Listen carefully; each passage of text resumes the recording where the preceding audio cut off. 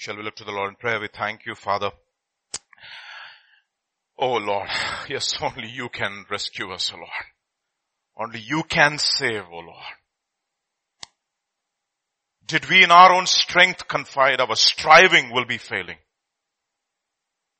We're not the right man by our side. The man of God's own choosing. Just ask who that may be. Christ Jesus, it is He. Lord Shabbaoth, His name, and age to age the same. And He must win the battle. And Lord, you have won the battle. You have conquered the sin and the grave. You have conquered every power of darkness, and therefore we can sing, O Lord. And though this world with devils filled should threaten to undo us, we will not fear, for God has willed His truth to triumph through us. The prince of darkness grim, we tremble not for him. His rage we can endure, for lo, his doom is sure, and one little word will fell him. Thank you, Lord, for this assurance that you have given to us. And thank you, Father, for an opportunity once again that we could come to your house this evening on the middle of the work week to be able to sit around your word, to sit at your feet and to learn of you. Speak to us and teach us by your Spirit. Oh Father, we pray and cry out with Peter. Where else can we go, O Lord? You and you alone have the words of life. Therefore teach us. Teach us the words of life. Father, quicken us by your Spirit. Write your law in the deepest parts of our heart and cause us to walk in your ways. We thank you for this time. We give you glory. Anoint us this evening. Afresh this evening. Anoint us, O Lord, to speak and to hear. Thank you. Thank you, Father. Bring everyone who is on the way safe. Remove every tiredness from our bodies, O Lord. I rebuke the spirit of slumber and distraction in the name of Jesus. Grant us inclining ears, O Lord. Willing hearts. Thank you. We praise you, we worship in Jesus' name. Amen. In light of what we heard on Sunday, I've titled today's message as Ox or Donkey in God's House. Ox or donkey in God's house. And we've been learning from the life of Peter, right? Peter.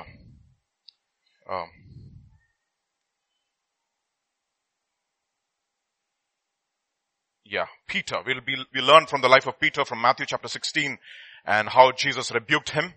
It's recorded twice in the New Testament, once in Matthew chapter 16 verse 23. It says, but he turned and said to Peter, get behind me, Satan. You are an offense to me, for you are not mindful of the things of God, but the things of man. Again in Mark chapter 8 verse 33, it's reiterated, okay, when the Holy Spirit records it twice, we need to really pay attention. But he turned around and looked at his disciples and he specifically rebuked Peter. And of course, through Peter, he rebuked his disciples and all of us as well. Alright, he says, get behind me, Satan, for you are not mindful of the things of God, but the things of men. And we learned 3 lessons. The negatives of Peter, which I just want to reiterate, which it was powerful. It spoke to my heart. I don't know how much, it really profoundly, and it did speak to quite a number of you. I was speaking to some of you after the message on Sunday. What we learned and what we were admonished and encouraged is that, warned rather, as to how Peter drifted. The way Peter drifted was he disagreed with the word of God. And then he became proud and overconfident, and at last he followed Jesus from a distance. And this is how he drifted. 3 steps. We looked at proud and overconfident. God had to crush that in Peter. I heard Chuck Swindoll, if I'm right, Chuck Swindoll quoting Alan Redpath. He said a very powerful statement he makes. He says, when God wants to do an impossible task, he takes an impossible man and he crushes him. That is how he accomplishes his work. Okay. And all of us, invariably, at different points, at different areas, we are being crushed. We are being humbled. We are being given opportunities, rather, let me put it that way. We have been given opportunities to humble ourselves. God is creating situations in our lives where He's crushing us, where He's exposing us in different areas, and He's saying, will you humble yourself? Because there's one thing that we need to do, by the way. God can humble you. That will be really, really painful. And if you really want to be wise, humble yourself. That's the easy way. And I just want to specifically look at this particular thing, Amos chapter 3 verse 3. Can two walk together except they be agreed? And what did the first thing Peter did was he disagreed with God. You need to understand, agreeing with God, Derek Prince has a 2-hour teaching on agreeing with God at different levels. He spent a powerful teaching. Agreeing with God, you have to agree with God at 4 levels. You have to agree with His objectives. You have to agree with His priorities. You have to agree with His likes and dislikes. And you have to agree with His categories, and I don't want to get into the details of it. Agreeing with God has to happen at different levels. And I want to just look at few, what it principally, in a sense, what does it mean to agree with God? Agreeing with God means to change according to God's ways. God will not change. I mean, we heard that from this pulpit several times. We have to change. Why? Psalm 119 verse 18, forever, O Lord, thy word is settled in the heaven. It's not going to change. Malachi chapter 3 verse 6, for I am the Lord, I do not change. And if you think that is old covenant, look at what it says in New Covenant in Hebrews chapter 13 verse 8. It says Jesus is the same yesterday, today, and forever. So God cannot change. Why cannot God change? Why? Why should He not change? Why? Because any change has to be for the better, and God is perfect. How can you better perfect? It is not more perfect and most perfect. There's nothing like, those superlatives don't exist. You see, God has to change for the better, and He's like nobody else. He's holy. He's cut above the rest. He's absolutely perfect.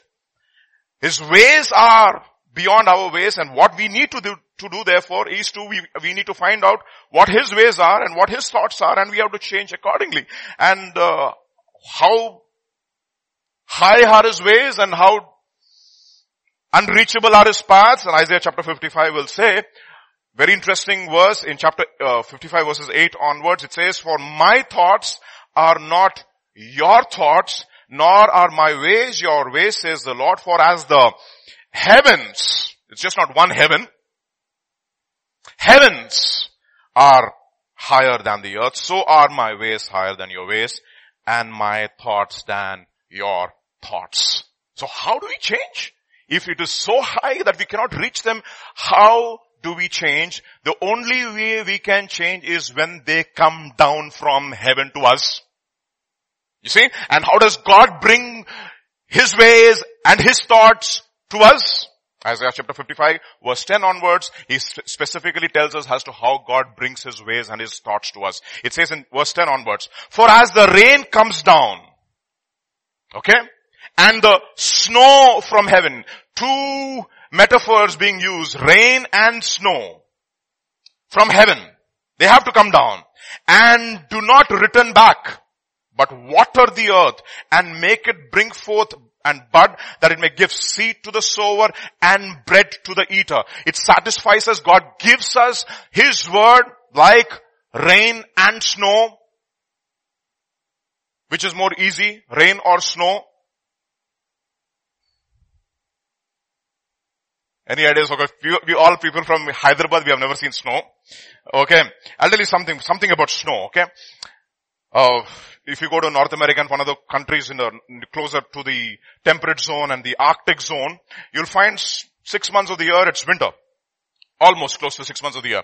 And when it begins to snow, snow falls like snowflakes, and it looks very beautiful. Okay.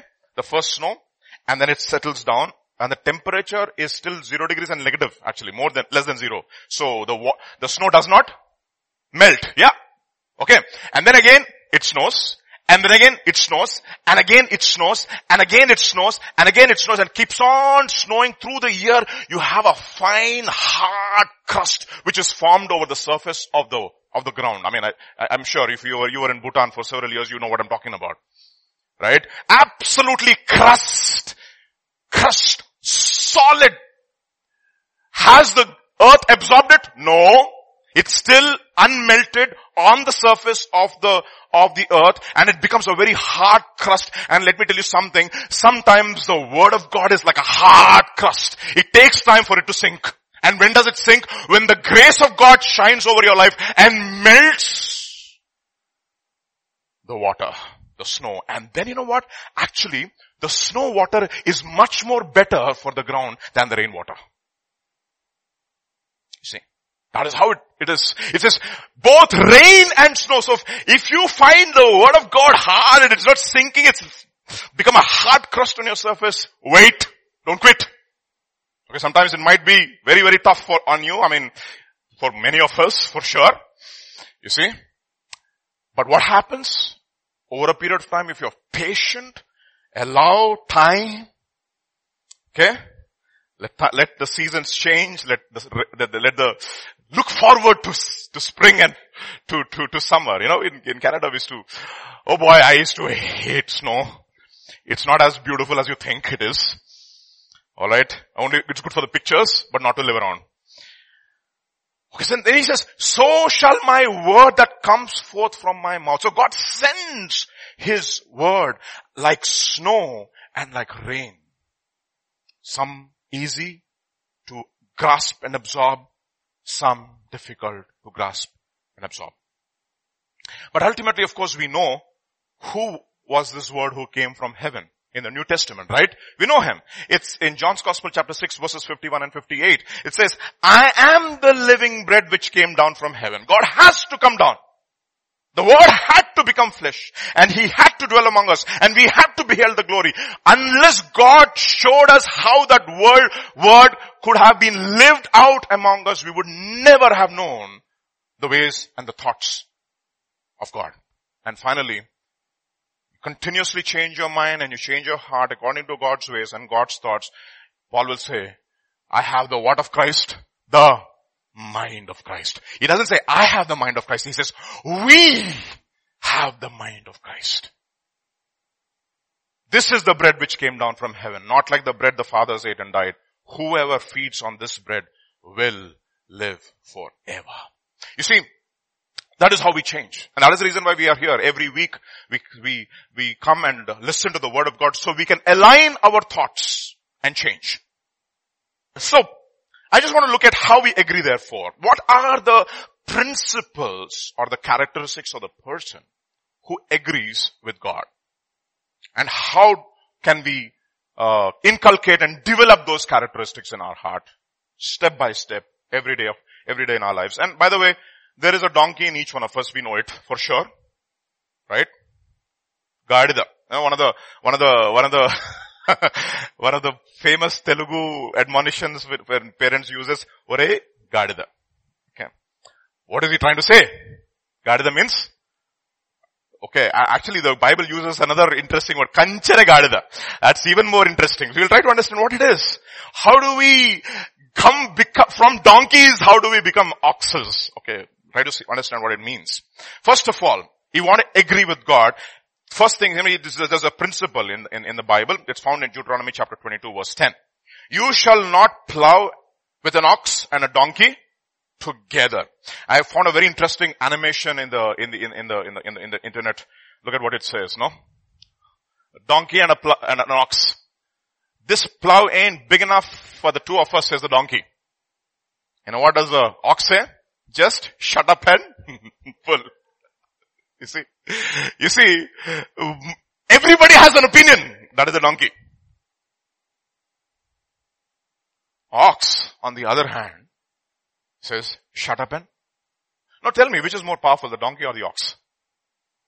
Isn't it interesting? Oh, by the way, when this principle of ox and donkey is expounded in the New Testament, and you know which verse is that? Anybody knows that?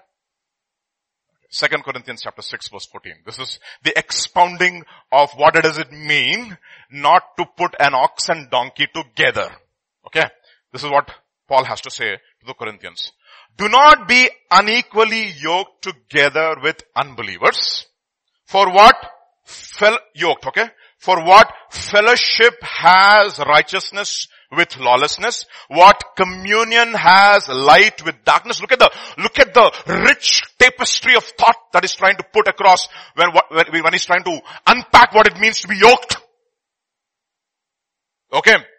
What fellowship has righteousness with lawlessness? What communion has light with darkness? What accord has Christ with Belial? What part has a believer with an unbeliever? What agreement has the temple of God with the temple of idols, or rather with idols? For you are the temple of the living God, as God has said. You see?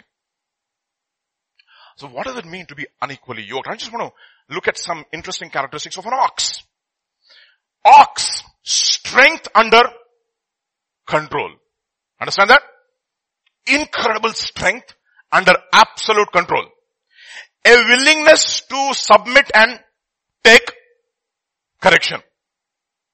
Give it 2 shots. That's the reason why in Telugu there's a very interesting saying. Manchi manishiki oka mata, manchi edduki oka debba. What does it mean? For a good man, 1 word is enough. For a good ox, 1 shot is enough. That's what it means. You see? You see, when you speak, some people are really sensitive to correction. Okay. It's a very interesting saying.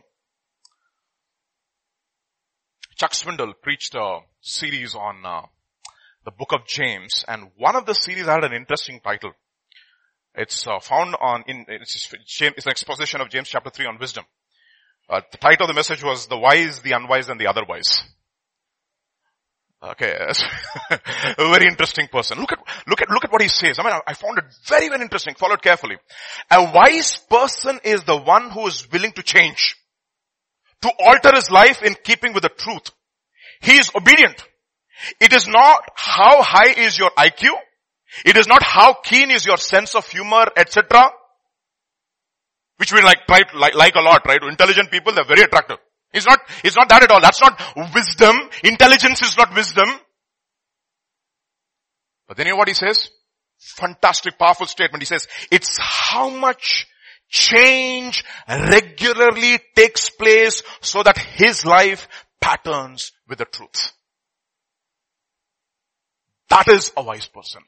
Change regularly taking place. How many of us are regularly changing? You know, if you find, how many of you watch cricket? For those of you who watch cricket, and if you really want to win a match, you know, and if you are the bowling team and you have very few runs on the board, the commentators use a very interesting phraseology. What do they say? We have to take wickets. Somebody. At regular intervals. You see, we have to take wickets if you really want to win the match, we have to consistently, regularly keep on taking wickets. And I'm telling honestly, if you really, really are a wise person, there is a constant, regular change in your life that is happening every day. And it is tangible, some not very obvious. It's internal.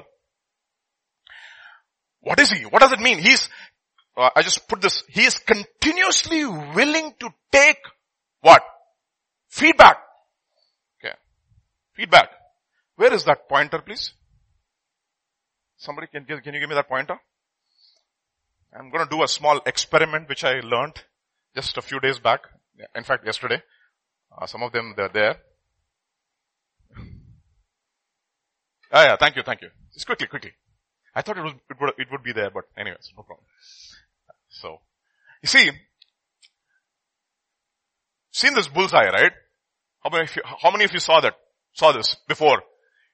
Okay, how many of you saw it before? How many of you saw this in the church? Yeah, you saw it. When was it shown in the church? on the night, 31st night. Okay. Alright? The idea is to hit the bullseye. Okay. So yesterday, this guy who came from Russia, okay, from Russia, he is an ex-KGB guy, okay? Smart fellow.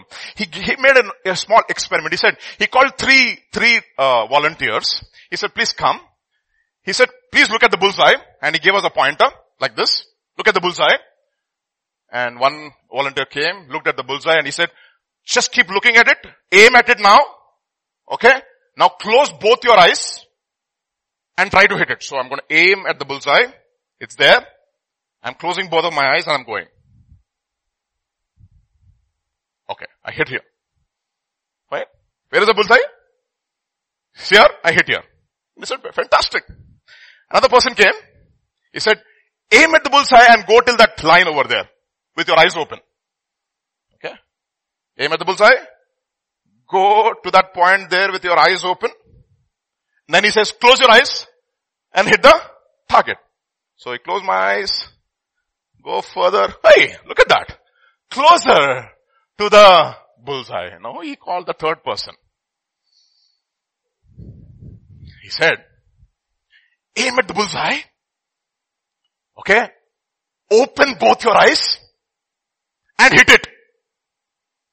And Esther ma'am was there. She was the third volunteer. She took it like that. And she did that. It's a fantastic experiment, but he used some technical terms. And he asked a question as to why was the third guy able to hit the target? Because he said that there was continuous feedback. He was looking at it, taking correction, looking at it, taking correction, looking at it, taking correction, looking at it, taking correction, and after a while he can just jump like this and boom. Why? I'll tell you something. The freest people in the world are the people who take regular correction and feedback. That's what I learned yesterday. You see, Jesus said to the disciples who believe, you shall know the what? And the truth shall...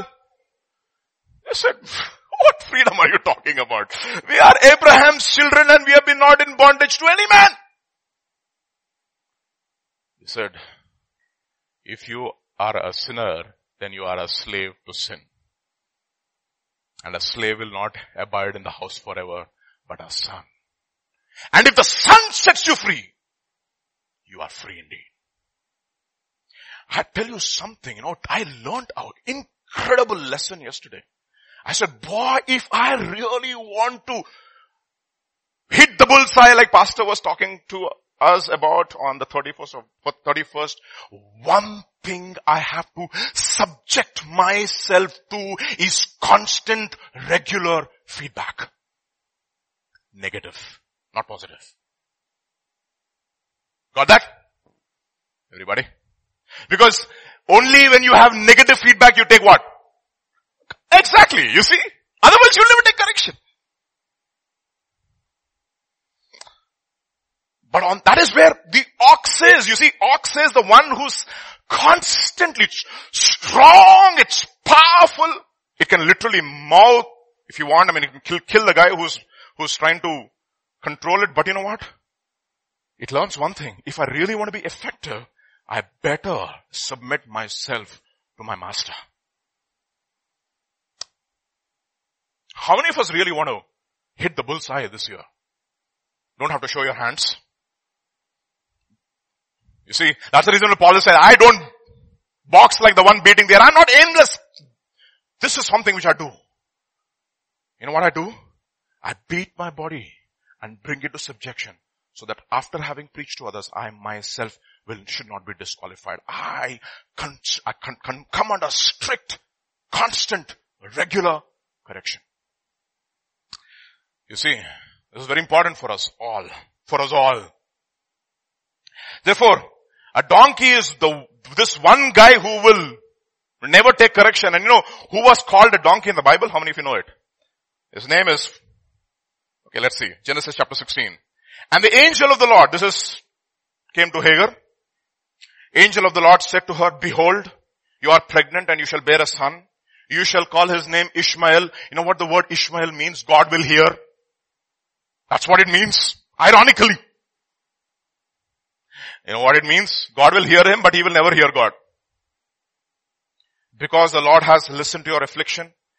And then he says, he shall be a wild donkey of a man.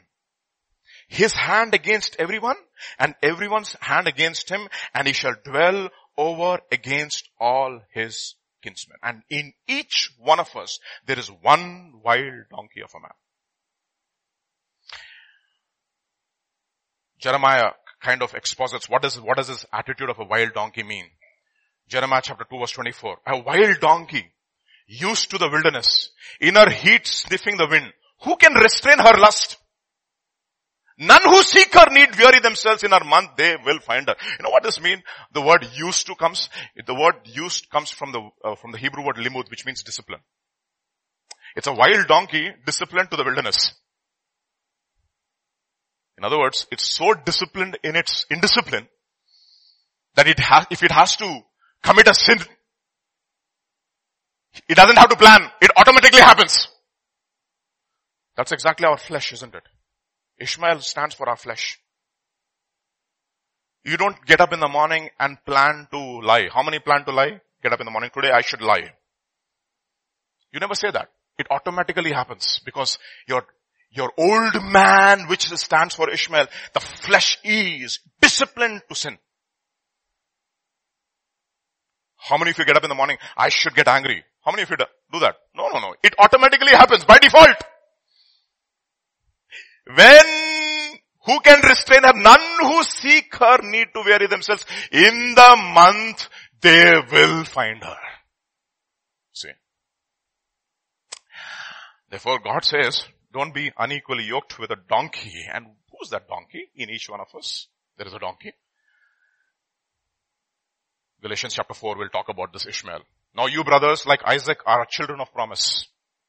But just as that time he who was born according to the flesh, that is Ishmael, persecuted him who was born according to the Spirit, so also it is now. But what does scripture say? Cast out the slave woman and her son, for the son of the slave woman shall not inherit the son of the free woman. Kill the flesh every day, in other words. But how do we do it? How do we constantly do it? So, and he goes on to say, so we brothers, we are not the children of the slave, but of the free. In other words, we were Isaac. And Isaac is one guy, you'll see that he never gave any problem to his father.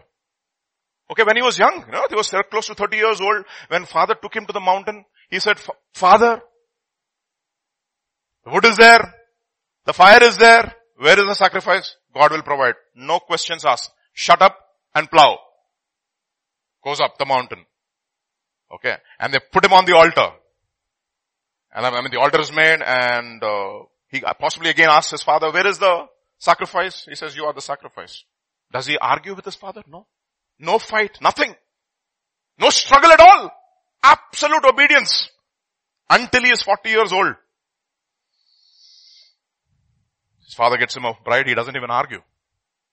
Okay, so how do we do that? So we'll talk about 5 characteristics. Out of 5, we'll look at 3 today. 2 Corinthians chapter 6 verse 14. Do not be unequally yoked together with unbelievers. What fellowship has righteousness with lawlessness? What communion has light with darkness? What accord has Christ with Belial? What part has believer with an unbeliever? And temple of God with idols. Look at one aspect today. First aspect, righteousness with lawlessness. What does it mean? What fellowship has righteousness with lawlessness? Question, am I increasing in lawlessness or am I increasing in righteousness every day of my life? These two terms, righteousness and lawlessness, come explicitly in one passage in the Bible. It's found in Romans chapter 6. It says, I speak to you in human terms. This is verse 19 onwards. I speak in human terms because of the weakness of your flesh. This is in the ESV translation. For just as you presented your members as slave to uncleanness and of lawlessness leading to more lawlessness, So now present your members as slaves of righteousness for holiness. What is the motive? How do you present your members as slaves of righteousness and not to lawlessness? Look at what he says.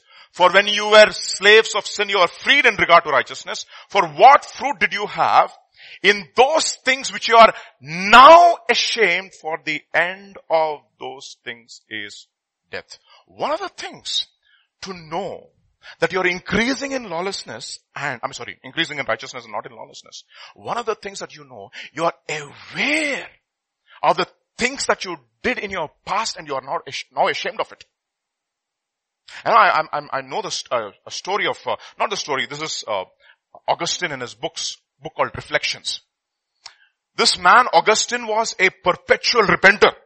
He repented all the days of his life. In one of his chapters on Reflections, he says, he asked God to forgive him. He says, Lord, what a wretched sinner I am. He's thinking about his past. What a wretched sinner I am. What happened, Augustine? When I was a boy, I was going by the field of my neighbor and I saw some fruit on the tree of my neighbor's vineyard. I actually didn't like the fruit. I went, I stole the fruit, and my neighbor did not know it, and I came back. I actually did not eat the fruit. I threw it. I just drew pleasure from the fact that I stole from my neighbor. And he says, Lord, I'm such a sinner. Please forgive me. I'm ashamed. I'm ashamed. You see, one of the things that the reason why we don't progress in our walk with the Lord, we are not really ashamed of our past. We're not sufficiently ashamed of our past. Somebody comes and asks your testimony, share your testimony, brother. What were you in the past? Baba, not worth mentioning. Nothing good. So many things if I tell, you will be ashamed. I will be ashamed. I will be embarrassed. I don't even want to say. And he says, those things you are now ashamed. For the end of those things is death. See, we need to have a proper relationship with our past, like the way Apostle Paul had. Look at what it says in 1 Corinthians chapter 15. He says, I am the least of the apostles. I'm not worthy to be called an apostle. Why? Because I persecuted the church of God. Every time he knows he was a blasphemer, he was a persecutor, he was an insolent man. He remembers his past and he's therefore forever grateful. But you know what happens? He does not allow the failures of the past to determine his present. You know what he says? But the grace of God. That's the song that we heard. The last. Okay. Who can take away my shame? You alone can rescue. You alone can save. You can only pick me up from the grave. You see? Grace of God, I am what I am but his grace toward me was not in vain. But I labored more abundantly than all, yet not I, but the grace of God which is in me. You see, he had a proper relationship with his past. He was ashamed of the things of his past, but he never allowed that to stop him. But you know what? He had a positive relationship. He said, Lord, I was like that, but from now on, Lord, I will praise you. How was he able to get rid of that? How was he able to get rid of that guilt? And be positively ashamed of his past? You see, it is only possible when you are a believer. It is only possible when you are a believer. Otherwise it is not possible. That's the reason it says godly sorrow leaves no regret. It leads to repentance, not regret.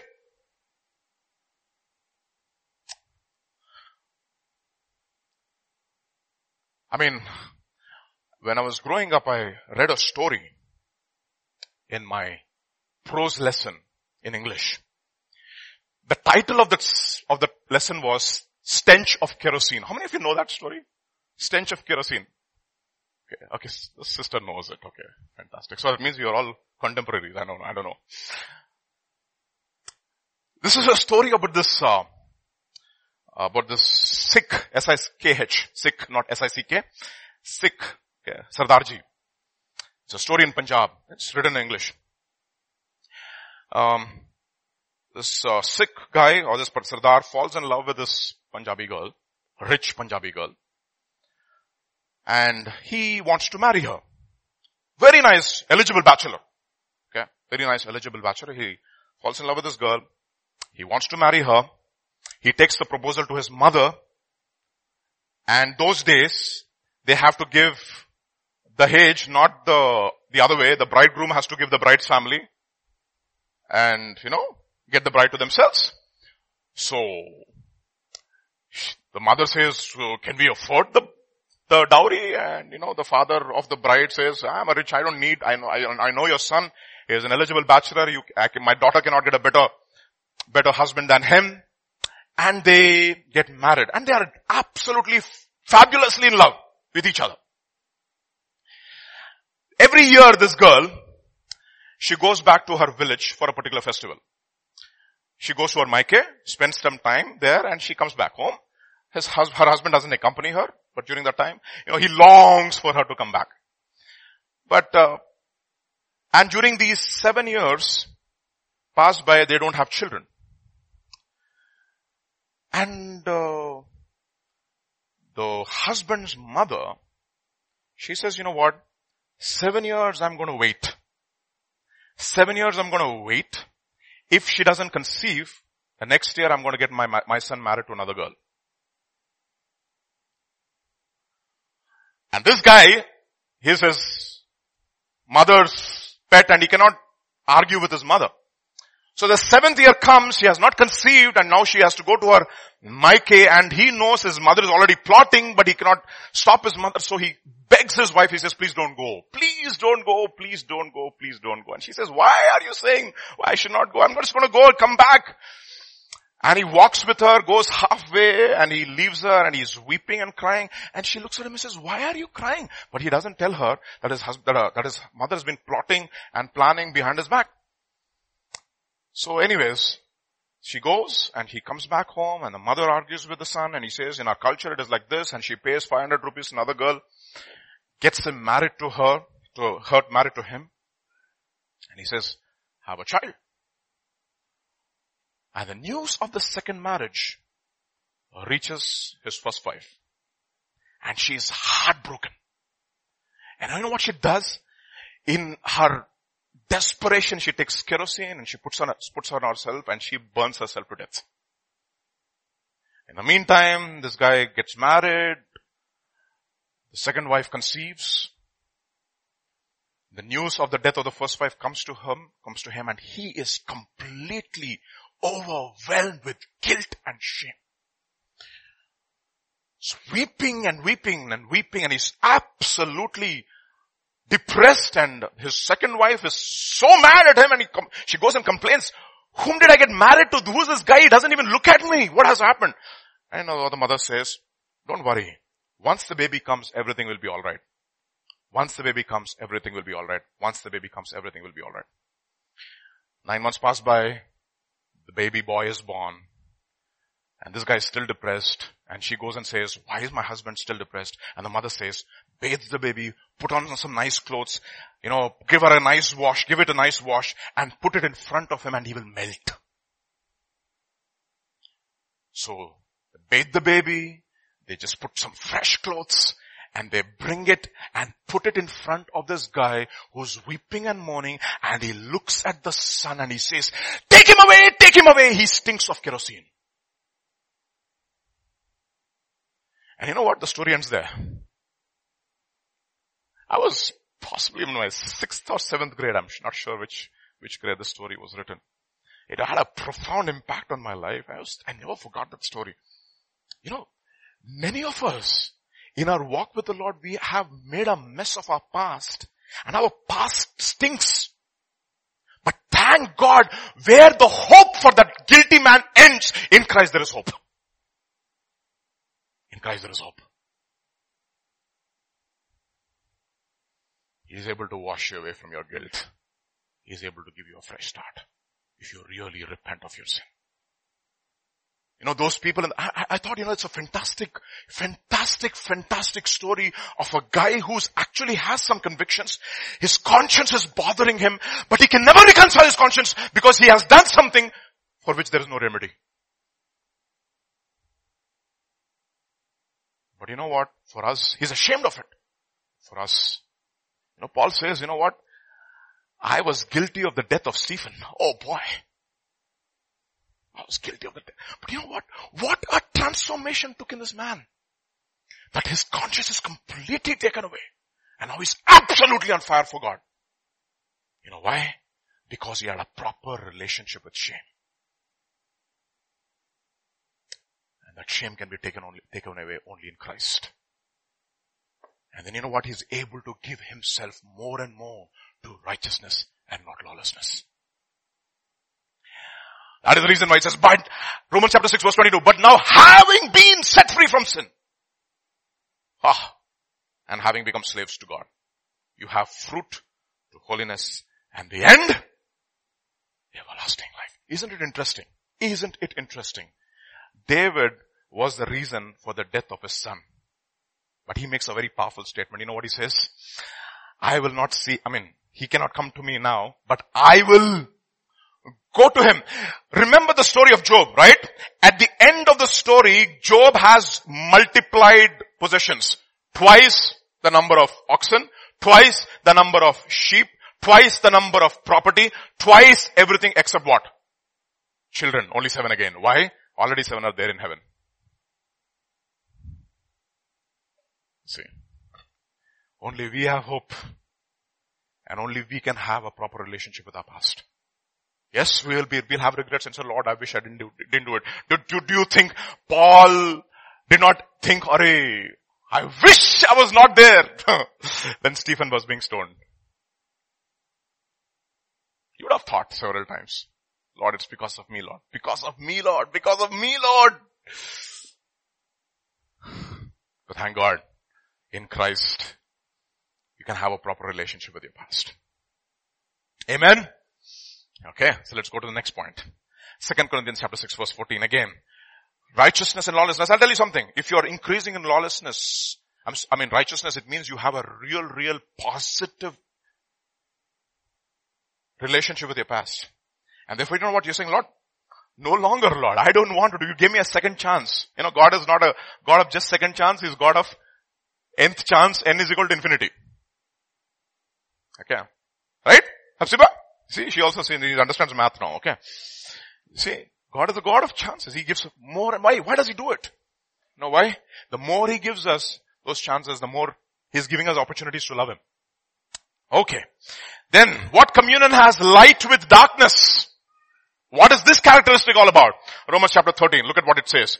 And do this, knowing the time, that it is high time to awake out of the sleep. For now our salvation is nearer than we first believed. And this is Paul writing in AD 40, maybe, 40 or 50. If the salvation was very near, how much more for you and I? The night is far spent, the day is at hand, therefore let us cast off the works of darkness, let us put on the armor of light, let us walk properly as in the day, not in revelry, not in drunkenness, not in lewdness and lust, not in strife and envy, but put on the Lord Jesus Christ and make no provision for the flesh. What does this mean? Knowing the time. It is high time. What is the principle he's talking about here? 1 Peter chapter 4. We'll explain this in more detail. Therefore, since Christ suffered for us in the flesh, arm yourselves also with the same mind, for he who has suffered in the flesh has ceased from sin, that he no longer should live the rest of his time in the flesh for the lust of men, but for the will of God. For the time that is past suffices in doing what the Gentiles wanted to do, living in sensuality, passions, drunkenness, orgies, etc. John Piper in his commentary, he had a lab on 1 Peter chapter 4. He says, he made a very interesting comment. The time that is past suffices in doing what the Gentiles wanted to do. And he made a very interesting statement. He said, let's say a guy who has lived for 60 years, he gets saved when he's 40. Okay. 40 years was sufficient for him to spend his life in sensuality, passions, etc., etc., etc. So 40-year man would say, yeah, absolutely, 40 years I've messed up my life. At least for the next 20 years, let me live for God. And he reduces it. Let us say, assume a guy got saved when he's 20. Okay. 20 years of his life, it was sufficient for him to live in what? In sensuality, in passions, in drunkenness, orgies, drinking parties, etc., etc., etc. He says he reduces it even more. He says, let us say a guy gets saved at 10 years. How many of you are 10 years old here? Less than 10? 10? Less than 10? Okay, Jacinth, Abigail, some children are there. Less than 10. 10. Let's say you get saved when you're 15? How old are you? 11 years? Okay. How many of you 11 and under or more? 15, 15 and 11. So show me your hands. Oh, quite a number of children. Ajay, Nuguragala. 12. Okay. Lift your hands then. In the air. Just big deal. Okay. 12 years he has lived. Let's say at the age of 12 he gets saved. Or the age of 11 she gets saved. You know what John Piper says? 11 years were sufficient for her to live in sensuality, passions, drunkenness, drinking orgies, etc., etc., etc. Now he reduces it. He says, if a guy gets saved when he's, you know what he says? 5 years was sufficient for him to live in sensuality, passions, drunkenness, drinking orgies. And a 5-year-old child doesn't even know. My daughter is looking at me like this. Okay. A 5-year-old doesn't even know what is drinking parties, drinking or, she doesn't have a clue. But you know what? God sees the end from the beginning. He says, if I don't save this fellow at 5, gone. You got it? If I don't save this fellow at 10, gone. You see, do you have this attitude?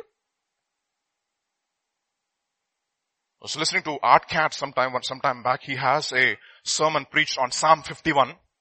The title of the sermon is Psalm 51. And he reads the Psalm and he says the first heading is when David committed adultery with Bathsheba, he wrote this Psalm and he sang this Psalm and he prayed. And he says, how many of you pray this Psalm regularly? And then he asks this question, why don't you pray? Are you waiting to commit adultery? So that you can pray? Or do you think that you have spent sufficient time in your flesh in living in drunkenness, in parties and orgies, etc., etc., that you want to give the rest of your time for God? So what is the principle that God is trying to say here? It's found actually in John's Gospel chapter 9, verse 4. I must work the works of him who sent me while it is day. The night is coming when no man can work. As long as I am in this world, I am the light of the world. Meaning, there's a time for you to come out of darkness and into light, and there is what we call a sense of urgency. The more you are in the light, the more there is a sense of urgency in each one of us to get out from the things of this world. 2 Thessalonians chapter 2.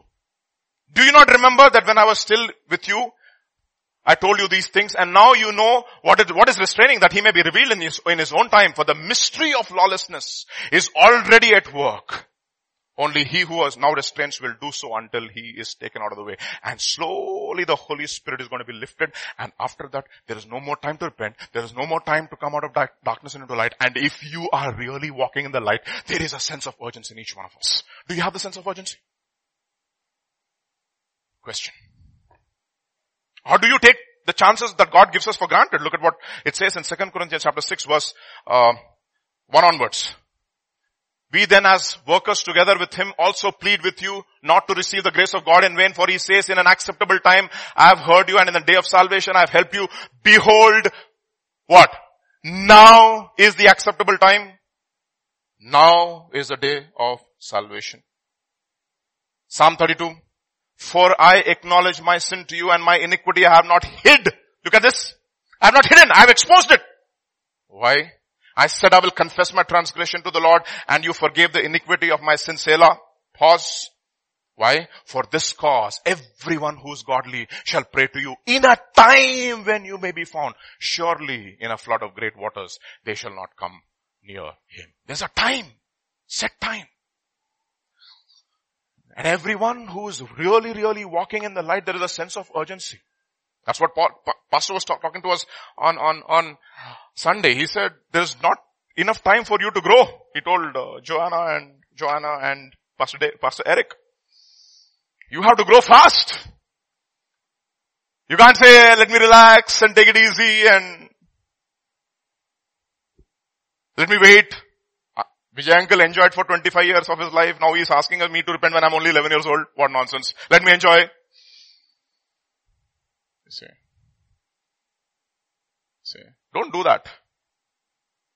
Oh, you accepted the Lord when you were 30 years old, right? So you're asking me to do it right now?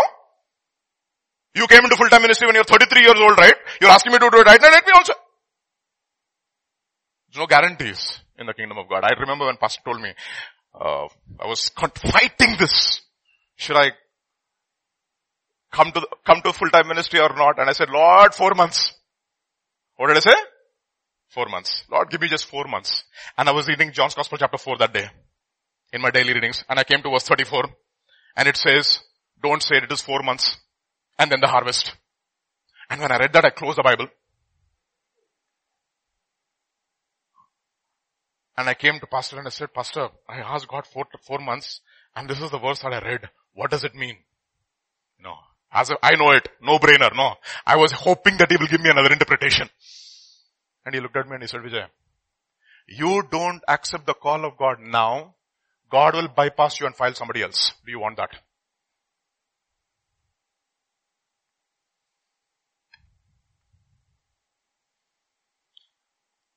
Now is the accent. Today, if you hear his voice. You see, one of the things that we know that we are children of the light is when we have an attitude of urgency to get rid of remaining sin in each one of our lives. You're not saying, Lord, there's no procrastination. Today, Lord, today I want to change. Why? Acts chapter 19. Actually not 19, 17. Sorry. Correction, Acts chapter 17, verse 30 onwards. Truly these times of ignorance God has overlooked, but now he commands all men everywhere to repent. Why? Because he has appointed a day on which he will judge the world. You see, this is one day, one appointment, as we heard, that we will never miss. One appointment which is guaranteed in each one of our lives. He will judge the world in righteousness by the man whom he has ordained. He has given assurance of this by raising him from the dead. And what happens when he preaches this? And when they heard of the resurrection of the dead, some mocked. Time hai. Chillax. Some said, we will hear some other time. And that time may never come again. I remember Derek Prince in one of his deliverance sessions, he called this young man who came into the deliverance meeting and his family brought him and really being tormented and oppressed by demons. And he came and there was an incredible prayer going on, everybody praising and worshiping. There was a lot of noise. The guy got a little irritated and he told Derek Prince, I'm leaving. I can't tolerate this noise. And Derek Prince told him, he said, son, if you go out this time, you will take all the demons along with you. And again, you may not have the time in your life to get rid of this. Stay. He stayed. God delivered. Just think about it, no? If you're all gone. You think he can take God for granted and he'll think he'll have another chance? No. Question, is there a sense of urgency in each one of our lives? Sense of urgency. God. I'm not saying that we should hurry things up. No. But when it comes to obedience, is it quick? Is a question. Next. Do not be unequally yoked. And the third thing I want to look at was what accord has Christ with Belial. Accord. The word accord comes from the word symphonio, from which we get the word symphony. Okay? Symphony, okay? You see when you have some people doing the offertory or doing a song in parts. Okay? Different parts they do. Some alto, some soprano, some etc. And you have one highly trained musician sitting in the audience. And these people are singing in parts and some people are almost there. Okay? If some people, one guy is almost singing at alto, one guy is almost singing at tenor, and the soprano is going normal. Okay? And then you see the face of this well-trained musician. He'll be like this. And he's like, he's cringing he's wincing in his seat. He's trying to pull that fellow who's singing at a different pitch. Hoping that somehow by him doing this, that fellow will start singing in symphony. You see. So I caught this equation. Almost sense of symphony is equal to cacophony. So either you can be harmonics or you can be cacophonics. That is what we call, if you read Asterix, you know what I'm talking about. The cacophonics, the bard. He's to, okay. So I'll tell you something. This is what he's talking about. That is accord. That is agreeing in the Bible. And he says, what agreement has Christ with Belial? What is Belial? What does the word Belial mean? The word Belial means a worthless fellow. And if you read through the Old Testament, you'll get an understanding of what this Belial actually means. Look at Proverbs chapter 6, and the Belial is very interestingly and very vividly explained. This is found in Proverbs chapter 6 verse 12 onwards. A worthless person, or the Belial, okay.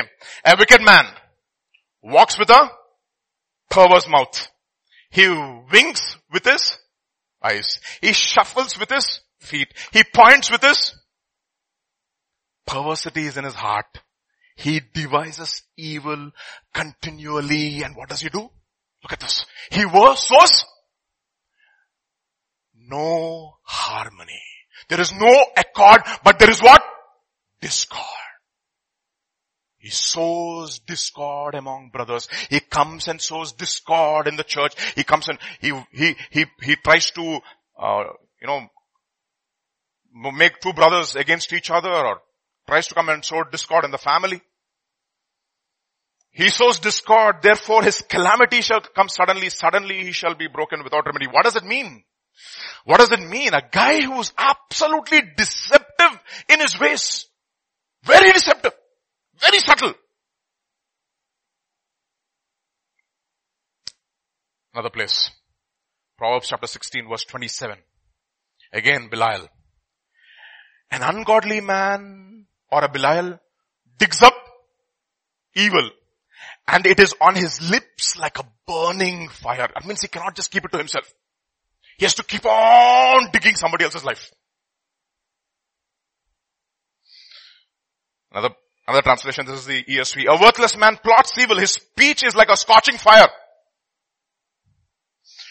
In the New Living Translation, scoundrels create trouble. Okay. Their words are a destructive blaze. Another place, Proverbs again, explains the spirit of Belial. Proverbs chapter 19 verse 28. A disreputable witness, or a son of Belial, scorns justice, and the mouth of the wicked devours iniquity. A worthless witness, a corrupt witness, makes a mockery of justice. That's exactly what happens. When Ahab wants the vineyard of Naboth, what does Jezebel do? Get a few sons of Belial. Sows discord. And he says, what discord has Christ with Belial? Have you ever seen Christ speaking like that? Sowing discord? You see? Hebrews chapter 1. This is what about Christ. This is what it says.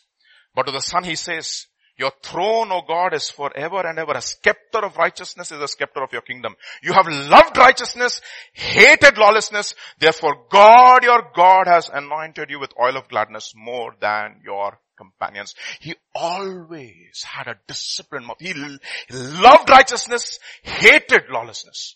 And God always gave him a tongue which is disciplined, always speaks good about others, positive about others. And he says, how can a guy who is in Christ have anything to do with Belial, who sows discord? You see, there is power in agreement. Especially in families where husband and wife are believers. In accord, in symphony, in agreement, the same word. Matthew chapter 18 verse 18. Assuredly I say to you, whatever you bind on earth will be bound in heaven, and whatever you loosen on earth will be loosed in heaven. Again I say to you, if two, he doesn't say 2 or 3. You see that? He says, how many? 2. Husband and wife, if two agree, symphonize, whatever you say will be done. And think about two guys who symphonize like that. Paul and Silas in the prison in one accord, worshipping, and what happened? Resonance took place in the heavenly realms. That's what happens. Agree. Where 2 or 3 are gathered in my name, I am there in the midst of it. That is the reason why Paul will say, I plead with you brothers, in the name of our Lord Jesus Christ, that you all speak the same thing, that there be no divisions among you, that you be perfectly joined together, the same mind in the same judgment which is based absolutely upon truth. Agree, unite, strive together in your families and in the church. That is exactly the reason why we continuously, constantly keep speaking the word of God from this pulpit to admonish you and to bring you back to the unity of truth. In essentials, in every essential doctrine, there should be unity. It does not mean that we will always agree on everything. There's a principle. There's Chuck Missler who quoted this. He says, in essentials, what? Unity. In non-essentials, liberty. In all things, charity. That is the principle. In essentials, in fundamentals, absolute, no compromise, no negotiations at all. In non-essentials, liberty. What is the non-essential? Should the offering be taken before the sermon or after the sermon? Non-essential. In GTC Jamshedpur, by the way, they take the offering at the end of the sermon. In GTC Hyderabad, they take the offering in the beginning of the sermon, and pastor will not tell Eric and say, Eric, in GTC it is like this. Always take the offering before the sermon, otherwise people will leave.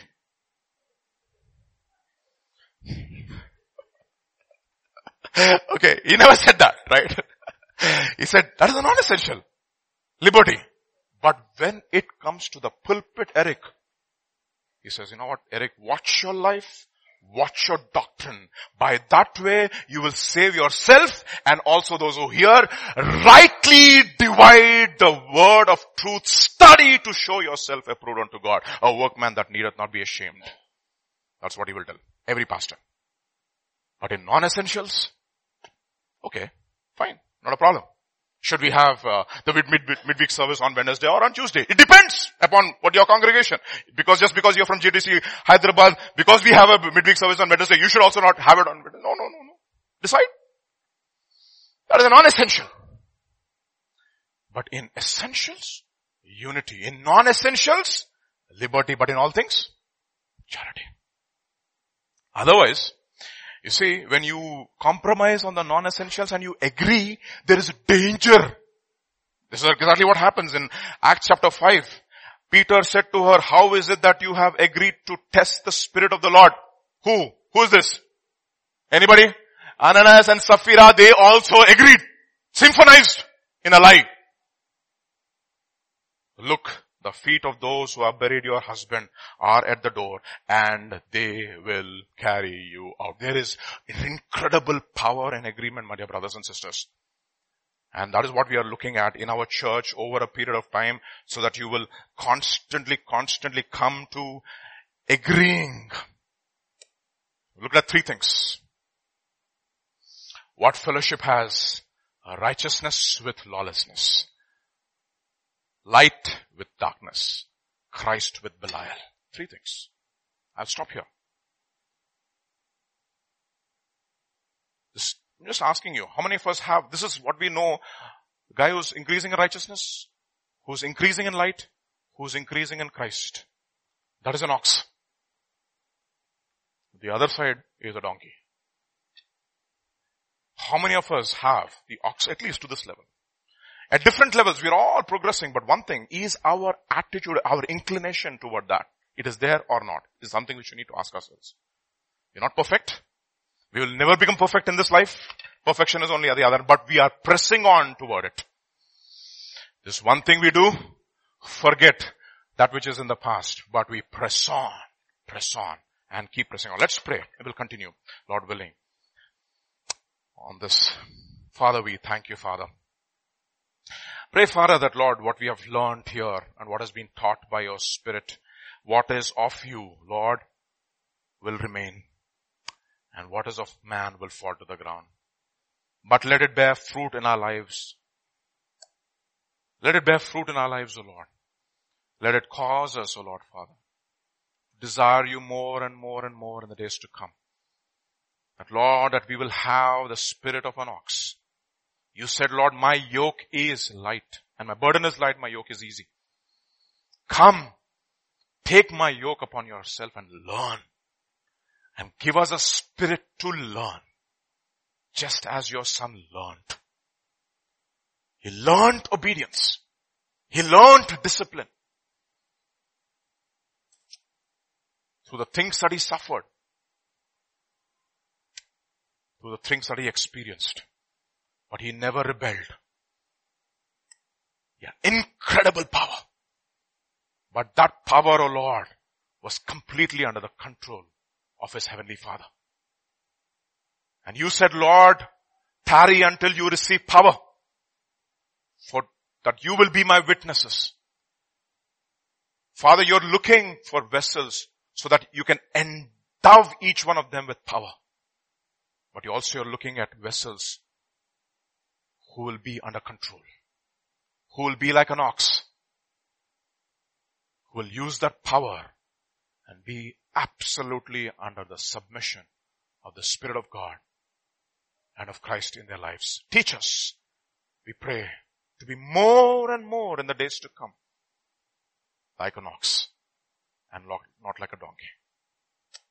We thank you, Father. We praise you. We give you all the glory, honor, and praise for this time. In Jesus' name, amen.